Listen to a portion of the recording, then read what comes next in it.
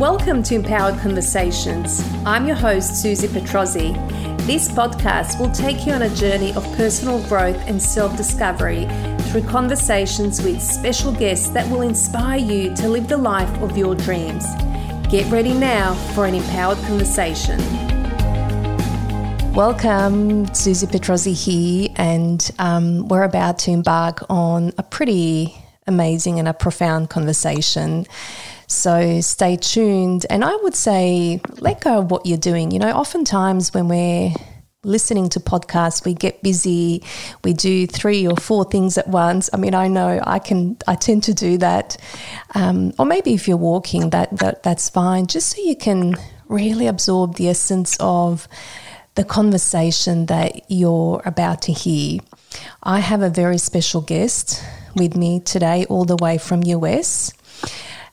His name's Sanyal Bonda, and I'll share a little bit about Sanyal. He's the author of Healing the Spirit, Matter Split, and the founder of the Waking Down work. He has been a pioneer in the widespread embodiment and mutual evolutionary exploration of awakened consciousness.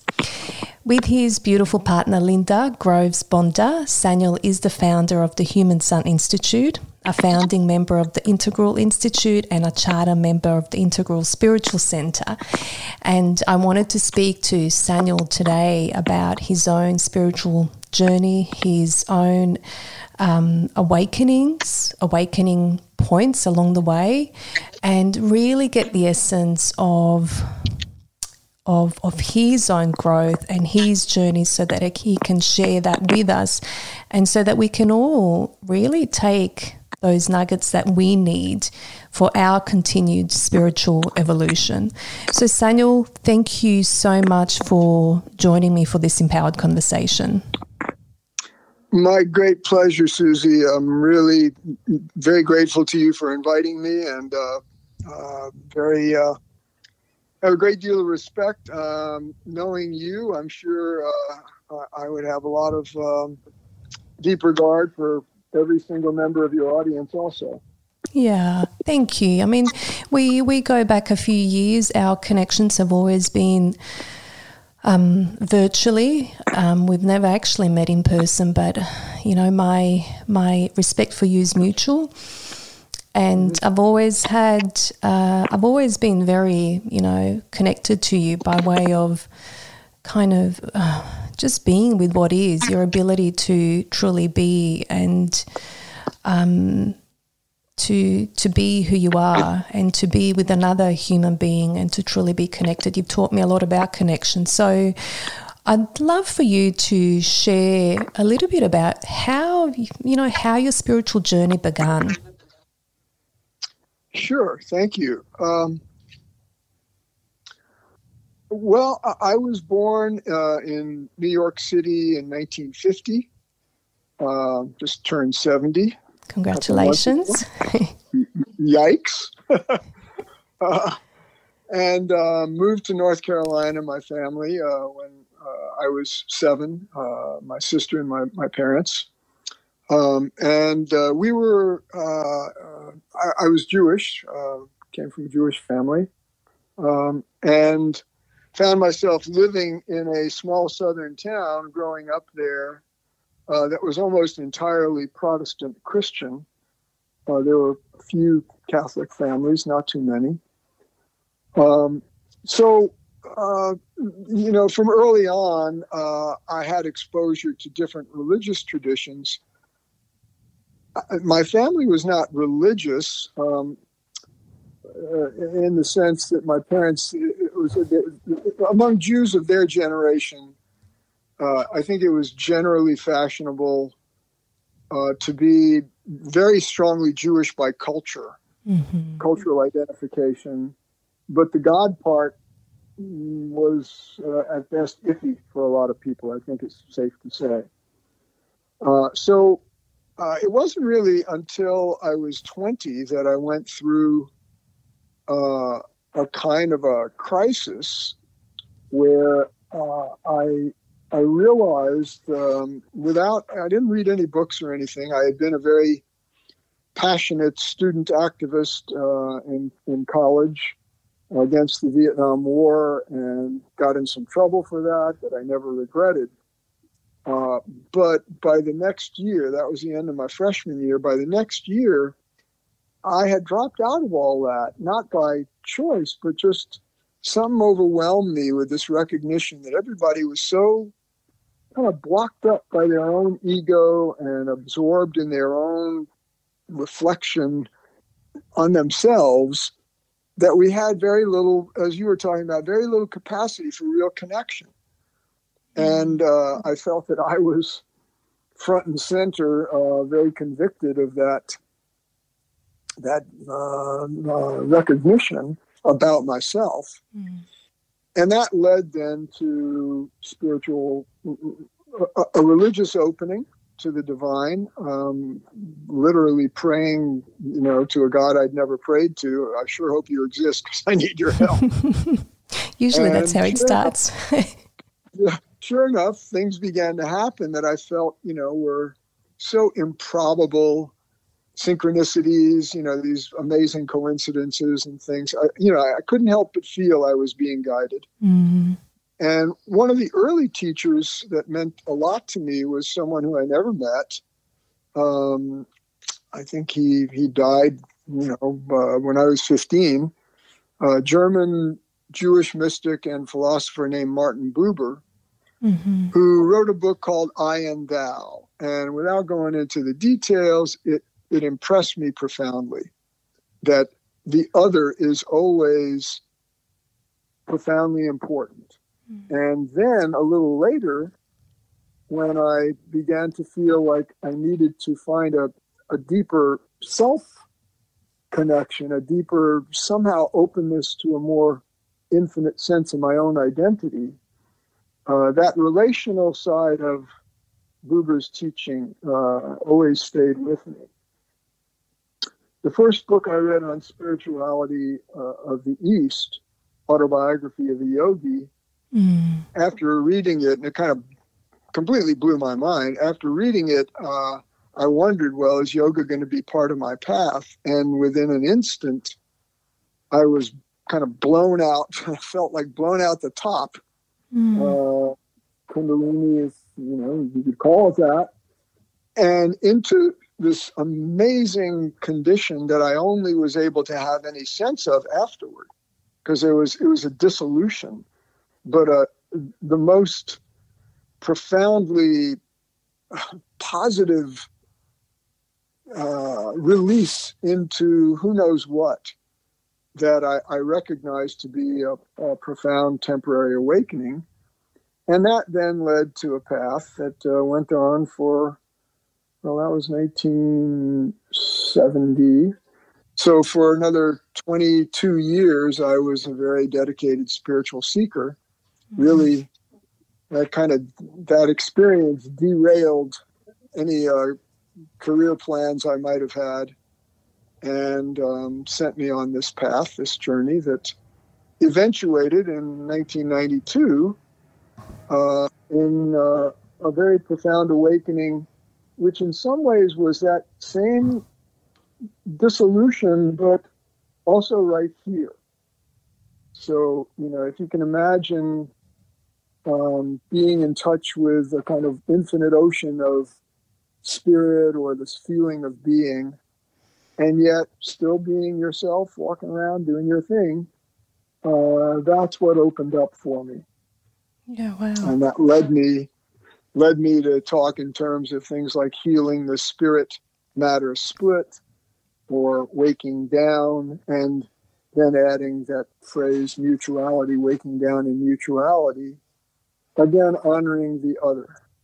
So that's a short summary, and you may want to ask more, but... Yeah. Gosh, there are so many ways I want to go with that. Before we do, this is where I want to go. So it's interesting you talk about you mentioned different awakening kind of points in your life. I think when you were 20, you mentioned 22, you dedicated yourself to spiritual seeking. And what's interesting is in 1992, which may have been around that time. I can't do my maths while I'm interviewing. You were saying that you were really connected to this infinite ocean of being, but then also able to live your day-to-day life. And I think that that's often something that we all struggle. How can we connect to spirit, but then live this life, right? Live this material life.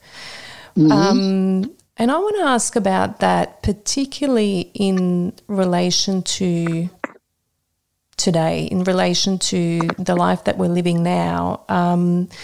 What you see, how, I guess how much more difficult that is, or is that even a conversation that's kind of going down the wrong kind of path? I don't know, just your thoughts on that, and then we'll open up into where it needs to go. Sure.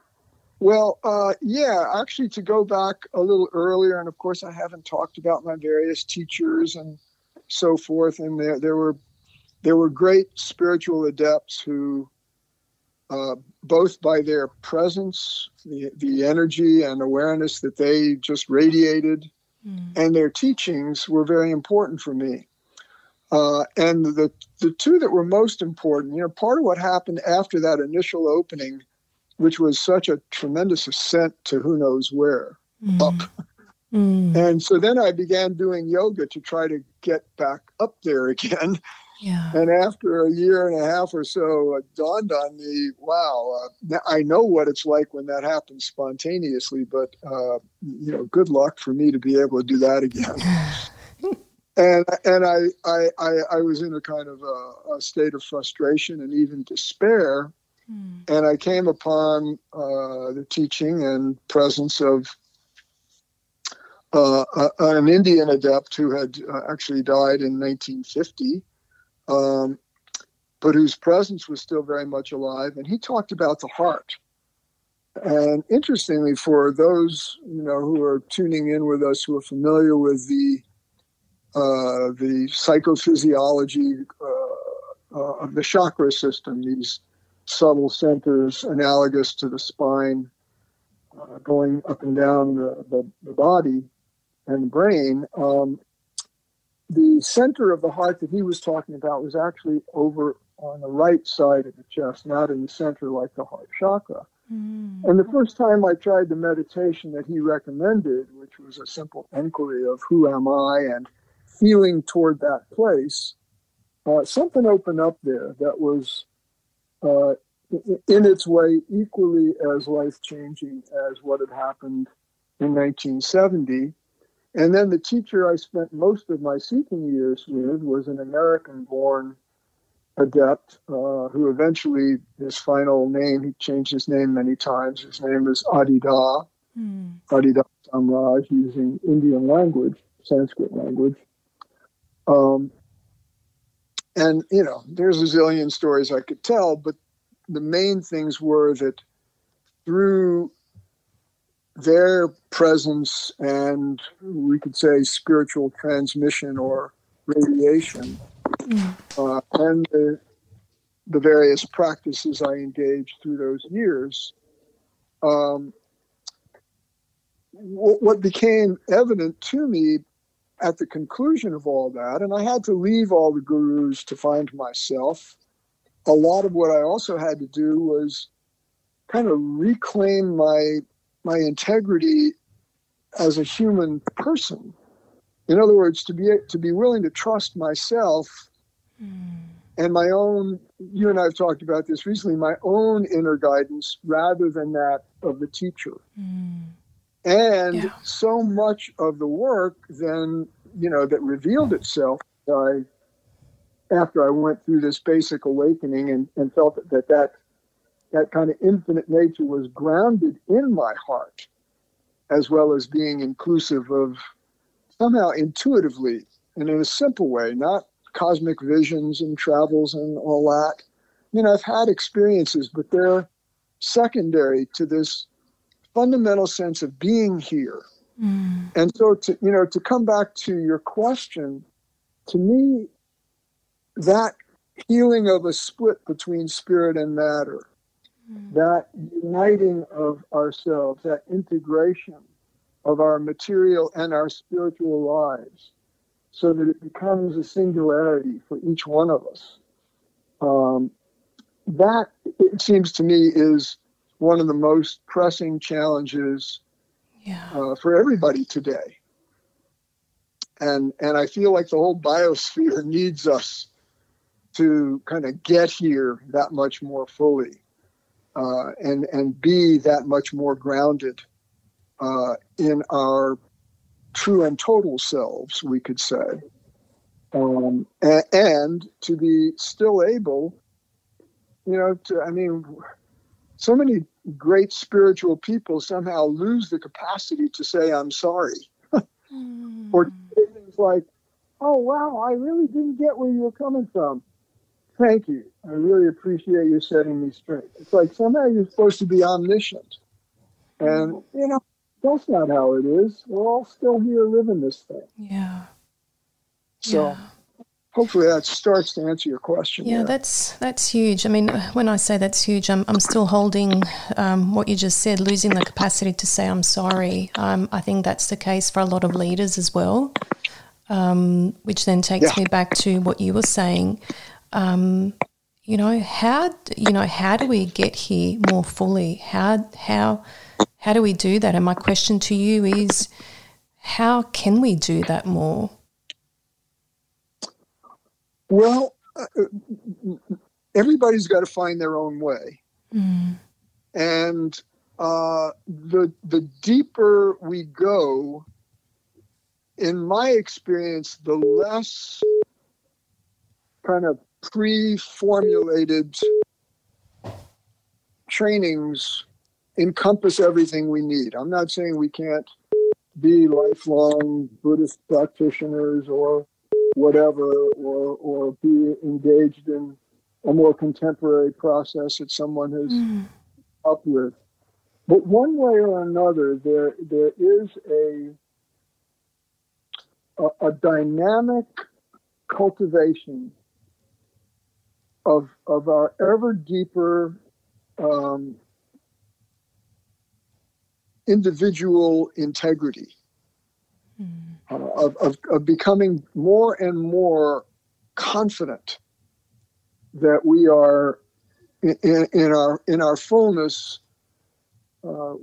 We are the manifestation of that greater reality. We are living as that more and more fully, and we are more and more humbly able to participate in our ordinary human mortality. So we're not leaping out of ourselves to try to get to eternal spirit somewhere else, and hoping to. To me, language like getting liberated from the wheel of birth and death isn't relevant anymore. I appreciate those traditions, but to me, while we're here, we need to be here as fully as possible. And how to do it, everybody's got to find their own way. One of the things that's becoming obvious to me, though, and to Linda, my wife and full partner, we have this saying, the one great heart, and we like to spell that with a capital H, the one great heart, or that ultimate nature that we all share, is coming alive and awake in, as, and through every body. And that heart nature has an intrinsic energy, and it's hard to, it's kind of like we're talking in code.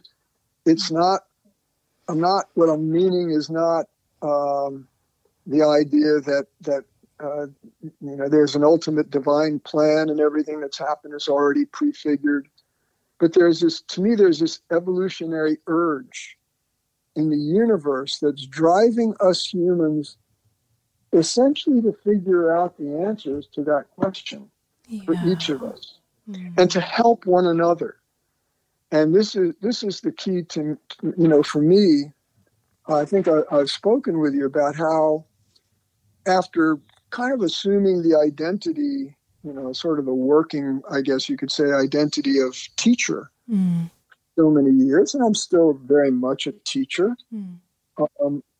But I'm more comfortable, I'm finding, in representing myself and interacting with people as a coach, because teacher somehow is kind of burdened with that up on the pedestal thing.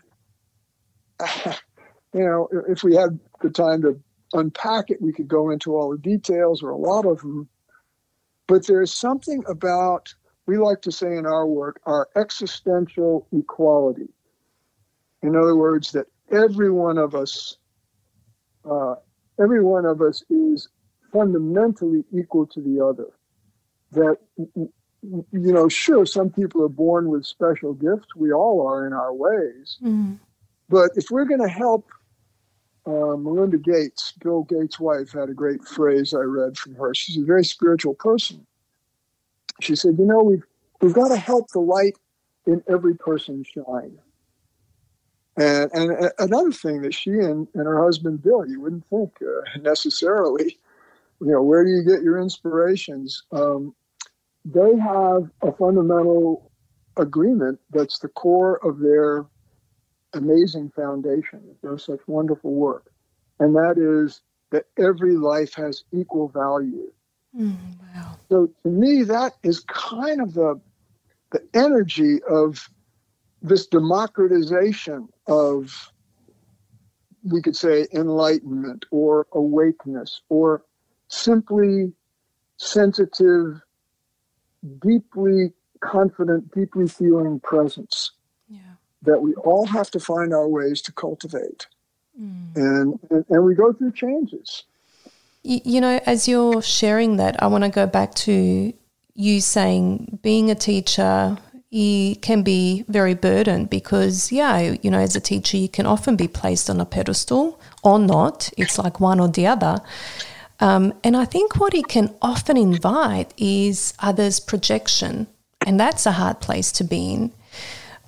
Even as you share, about Melinda Gates, I think, wow, what a great thing to really get conscious about, that every life has equal value. Yeah. But I not everyone's going to be able to. Someone might respond to that and say, well, but they're very privileged. That's why they can see that. I mean, to me, I don't care. That makes sense to me. I take the statement because that's going to help me grow. That's going to help me become more conscious to look at things differently.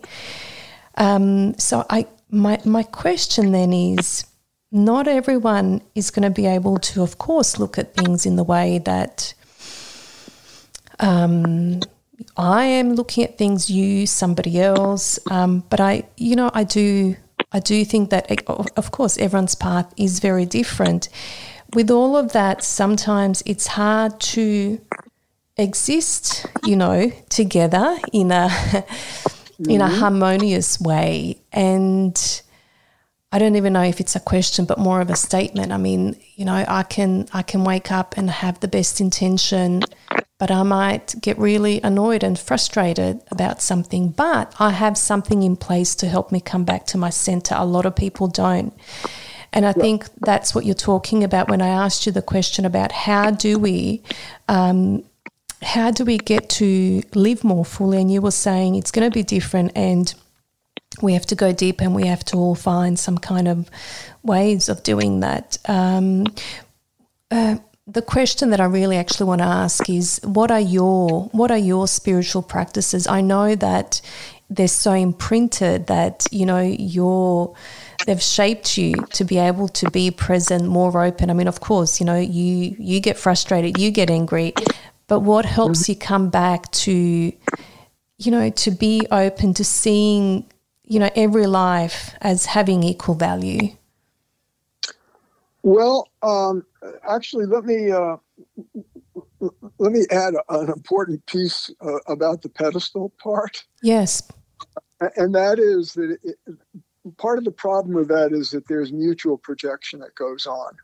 Thank you for saying that. Yeah. In other words, the teachers project, and the teachers tend to assume that by virtue of my enlightenment or my special degree of communion with this or that, the deity that means the most to me, whatever it may be.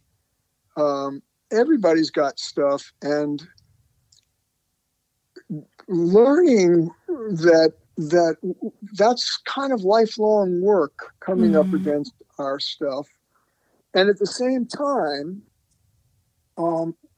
finding the help, the resources that Linda likes to say, sing to your heart, and the practices that speak to you at any given moment will eventually, I feel like this is part of where our shared deepest nature or greatest, most universal nature is driving us is into more and more a being anchored in that center that is every bit as divine as it is human. Being anchored in and basically finding that quality of our essential identity is not losable and is always sustaining us. It's the whole being version of the heart pumping that blood. And what that then does is it gives us that much more capacity to learn how to really meet and be with others who are very different from us, really listen to someone's perspective when, it seems to be perhaps dramatically at odds with our own perspective. And more find what our unique contributions are that we can make here. And there are going to be times that, we get upset. And, I was coaching someone the other day and a lady was talking about how she's got a deep connection with God and she feels she's being guided, but sometimes, her stuff gets in the way. And, my question to her was, well, wait a minute, whose stuff is this, yours or God's? And for me, it's not just an abstract philosophical question. It's about how some of our frustrations may arise from a place in us that is a part of who we're becoming that isn't yet finding out how to be here. So, as I'm talking today, Susie, I'm kind of aware that I might be creating more questions for people than answers. That means we're on the right track. In some ways, that could be very helpful. Yes. Another. By the way, another point that came to me recently. I was talking with someone in another kind of interview context, and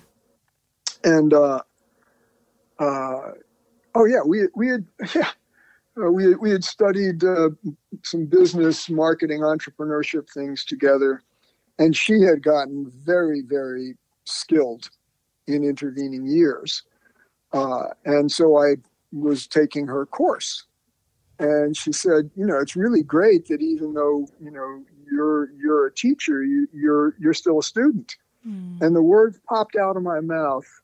As soon as you stop being a student, you stop being a teacher.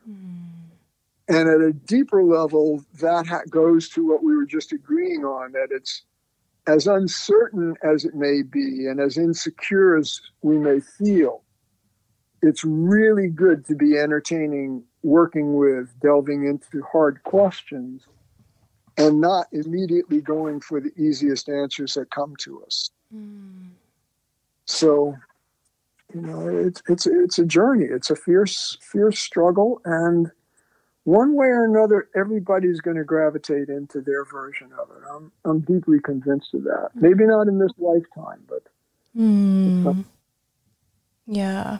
Thank you for sharing that, and that point you just made about not going for the simple solutions or answers, but even going deeper, that sometimes takes discipline or willingness or even courage. But I'm sure that is often the key that unlocks more. So thank you for making that point. Now, what I wanted to ask you is, as you look over your life, and you've shared so many already, but on your special journey, when I say special, that's as being your unique journey, what have been the lessons that you continue to learn? Well, one of them is that the deeper I go in awakeness, consciousness, whatever terms we want to use for it, the more exalted the intuitions of grace and spirit and reality may be, the more I'm continually humbled. And humility is a really profound grace, it keeps us open, and certainly for me, it helps me. And another lesson that kind of feeds into that is just getting that I can't really have ultimate answers. There's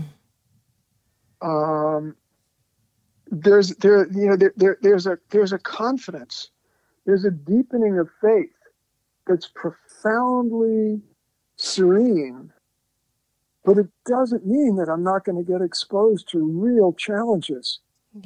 That kind of shake up my mind and are very stressful emotionally and energetically and in relationships. And giving life permission. we have a phrase: let phenomena misbehave sometimes. I love that. Let phenomena misbehave sometimes. And then at other times, don't let phenomena misbehave. And what I mean by that is, sometimes it's appropriate and the will is there, or we can cultivate it to take positive steps and to, be the agents of our own destiny to the greatest possible degree. But there are other times when, we just have to let go and let life and people and events be as they are, and understand, one of the big things, especially for caregivers and change makers, one of the big, humble, big moments of possible humility is getting, oh, wow, I don't have the power to change that person. It's not within my control to get these events to unfold the way I want them to. And I have to, in the process, let go of any kind of identity that I've got that's grasping onto that, because I can't hold it. And, so those kinds of lessons become equally prominent with, for me, very deeply restorative, delicious moments of a kind of fuller dissolution in the divine, the heart, that greater nature. I guess that kind of says that. So I want to meditate on that now because that is, that's big. Yeah, there's a lot of that, when we can really be with what you've just said. I think the big one really is accepting that we don't have the power to change other people. I mean, oftentimes it's the very thing that I'm teaching my clients, because, it's also what I'm learning, and my daughter, my 8-year-old, will tell me, you're not the boss of me. I mean, can you get that? She tells me, "You're not the boss of me. You can't tell me what to do." And it's almost like divine's really, really speaking to me. It's like, no, let go. But there's such. I'm sorry, go ahead. I was just, it's very, that lesson, that letting go of any identity, that's grasping onto that. Yeah, and at the same time, to use your example you were just using there, you are called to, be the kind of the steward, the servant of her well-being in ways that sometimes do require you to say, here's how it is, whether you like it or not. Exactly. And, in some ways that's a good image of how we work with our own feelings and so forth. Sometimes there is that power to be in command, and other times situations not available. Yeah. And I think one of the things I really want to encourage people to do is to give themselves permission not to be a soldier on the march 24 hours a day. And to give ourselves permission while we, especially those of us who are embarked on, deep commitments to grow and change in a variety of ways. Yeah. Someone who's listening might be engaged in an educational program that's really challenging. It takes a lot out of them. And they know they could do better, or they wish they could. Sometimes your body's just going to say, stop. Exactly. And, taking care of these tender organisms, making sure, you asked me when we first got on the phone, are you getting enough sleep? How was your rest last night? Those are not minor questions. They're really big, and especially if, in the world that I live in, if your spirituality can no longer be content with being apart from life and somehow better than and different from your bodily existence. Well, once you start surrendering into that bodily existence, the body's got a lot of things to tell you. And sometimes it's just going to say, excuse me, we're done for the day. Or, this weekend we're off. We're not working it. Yeah. To give yourself permission to have a rhythm. Action and rest and fierce application and uncertainty. There was a great moment early in my more recent, like I started this specifically coaching work, and my early prospects, she didn't become a client, but we had a wonderful connection, who was a woman who was the founder and, as she put it, the heart and soul of a whole kind of a small empire of hospitality companies, I think is one way to put it. And so, there are literally like 150 or more people whose livelihood depended on her. And she was going through a crisis. And at one point she said to me, I just need somebody to give me permission to be clueless. And that hit me like, a thunderbolt. First of all, that she trusted me enough and was vulnerable enough to flat out say it. But also I felt she was speaking for that part of all of us. Yeah, totally. That's there. And it doesn't go away by us becoming either more full of more knowledge or, spiritually wise and awakened. And I think that's maybe one of the kind of illusions we have, or naive hopes we have, that, good, I'm never going to feel clueless again. Nope. Yeah. Yeah, well, she's very fortunate to be working with you, because I can imagine, well, I've experienced it a little bit in your role as a coach. You bring so much more, from working on what's in front of someone to really then being able to expand and go big, and to show someone how all of that is connected and how to bring that about, how to bring them to a whole other place of consciousness in a way that they don't have to work hard is what comes up. Because, there's this essence of, I don't know in the States, but certainly here in Australia, you got to work hard. Oh, it's hard. I try so hard. It's like, well, stop doing that. Stop it. Stop working so hard. And, what I experienced with you yesterday, because we had this really beautiful discovery session, for me, it was the openness, the expansiveness that you can take someone into by way of showing them what's possible when you're given the right context and ask the right questions. Yeah. Yeah. Thank you. So tell me then, speaking of that, what is your vision for your life here? You mean my life going forward? Well, thank you for asking. Linda and I and folks who we've trained who now have wound up going through their own awakenings and are transmitter teachers, or however they would frame it, helpful guides and counselors and coaches to others. We've had a lot of success on an intimate scale, and that's, for me and for Linda, that's always part of what we do, to be going deep with, a small number of clients, sometimes in a group context, but very, very often and always part of it one-to-one. And I'm looking to, in my 70s, I feel like, it's funny, my bucket list keeps getting longer.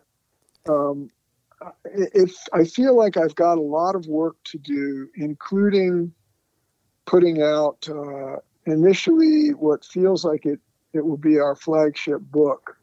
The working title of which is "The Sun, S-U-N, in Your Heart is Rising." A call to help the light in everybody shine.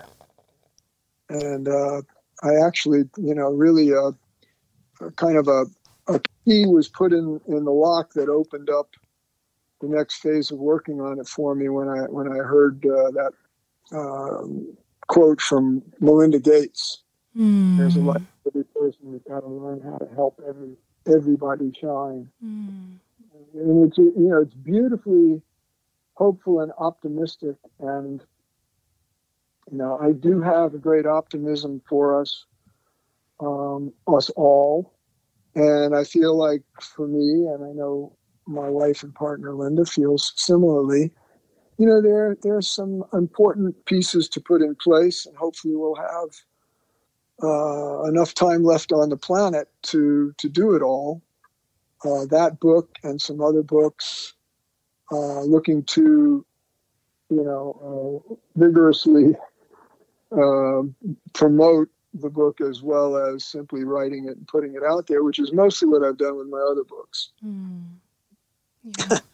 One of my promotion publicity coaches said, "Yeah, that's putting out a book and not promoting it is like somebody having a baby and then leaving it in the dumpster." Wow. That's a good way to say it. Take note of that. a harsh image, but it really, gets you properly on the hook. Yeah. And, and in general, to me, Susie, well, like talking with you and being able to do this podcast and hopefully having some helpful impact for, those who listen in, and to be able to serve people who are here, either already making a difference or knowing that they're here to make a positive difference, who can't just kind of go through life in the slow lane, but know that they've got to, kind of take themselves out to the edge to keep tuning in to what their next great call is. and yeah, people who have that great value for the light and the life of everybody, and want to help us all fulfill our potential. Mm. If I'm going to summarize in a few words, that's my future. That's what I'm here for. Yeah. The title of your book, which really sums up what you're saying, really touches something in me, and I know you've said it does for a lot of people, which is no surprise. Well, I really appreciate it. That's great feedback, and everybody kind of keep a prayer for us that we can get the work done on it, and find the various resources and connections to be able to help others know that this kind of help is here. Yeah. A lot of what I do a daily, what we call gazing transmission or practice on Facebook, and a short meditation. And Linda and I do we call it virtual heart gatherings generally every couple of weeks now on Zoom. And we've scheduled them thanks to having some friends in Australia who really, said, "Hey, what about us?" We do one of those each month on a Saturday afternoon, and the other on a Sunday morning. So the Saturday afternoon is actually coming up this Saturday. Great. I appreciate you mentioning that. So tell us a little more about how our listeners can find out more about the Facebook. So the gazing, which I've been a part of, that's pretty powerful. So what is the name? The Facebook page where I do the gazing, I call it an Unshakable Joy Fundamental Wellness Immersion. Mm-hmm. And that's every day at different times, and I try to keep the time at the top of the page. But it's my Facebook page, Sanyal Bonder. Now, Sanyal is spelled like Daniel with an S, and Bonder is like James Bond with an ER. Yeah, great. So that's there, and that's free, or rather, everybody's welcome, and we welcome your donations, but don't require them. Another thing that is, entirely free and available is a video, an introductory video titled "The Heart and Waking Down in Mutuality," and you can find that on a web page titled humansuninstitute.com /the-heart-and-waking-down, I think. I should know that. But anyway, you can find it. You can find it. I'll put it in the description if you can just give it to me, and then I'll attach that in there. Oh, there you go. That's okay. I'm sure even if we go into Human Sun Institute, is it Human Sun Institute or the actual web address, Human Institute? The Human Sun Institute is .com is one of our web addresses. Our main website is sanyalandlinda.com. Okay. A-N-D Linda. And on the calendar, all of these events. Fantastic. Great. So I'll give you that also. All right. So we're coming to the close of our conversation, Sanyal. What I want to ask you is one key message that comes from you at this point of our conversation to really help others, to kind of help them really anchor in themselves to wake up even more radically. I know that's a big statement, but that's how I roll. That's good. Well, if that's how you roll, I'm sure your listeners have an appetite for that. Well, that phrase that's the title of the forthcoming book. The sun in your heart is rising. Yeah. What happened to me, the awakening that took place in 1972, where I felt it's like this infinitely bright intensity of light and presence deep in this place in the heart of my body and my being, kind of sprang to life.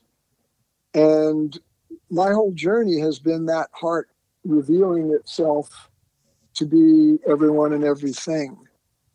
And so when I say the sun in your heart, that's not, for me, it's not a metaphor. In the ancient Indian scriptures, they talk about how the great divine nature there, it heats the body from head to foot, digests the food. It literally is the very force of our being, and it's where the heartbeat begins. And that, so the language people sometimes use, I know God is in my heart. You're saying something deeper than you may be completely confident in, but it's really true. And God is awakening in and as and through you. Verse. You don't need to have a religious concept here. Your greater nature is the greater nature of everything and everyone, and it will not stop without your realizing your fullest potential to the greatest possible degree. Now, does that mean that everybody's going to have a perfectly fulfilled life and look back at the end of their days and say, yeah, I did everything I hoped to do? Probably not. But in the longer, the greater perspective of the evolution of humanity, something has shifted so that everybody's calling to realize their own greatest potential is, life itself is supporting that. If you look at what people are able to do, what kids are able to do these days, they do on YouTube or on these talent shows, the capacities that we are continuing to open up and share with each other. So, to each one of you, if you are opening into your greatest growth, you will have hard times, you will have down times, persevere, stay the course, stay open to input that will help you make next moves. And please know that there are others of us who are blessing you and praying for you every day and receiving your blessings just by you getting up in the morning and daring to be who you are. Thank you, Sanyal. What a way to finish this incredible conversation. I thank you for sharing you. Thank you for your journey. Thank you for living your journey to your fullest capacity. Thank you for your willingness to learn and go so deep so that you can impart that to us. And I know you'll continue to do that until your time's up. And then probably go do it somewhere else. Yeah, then you'll be celebrating.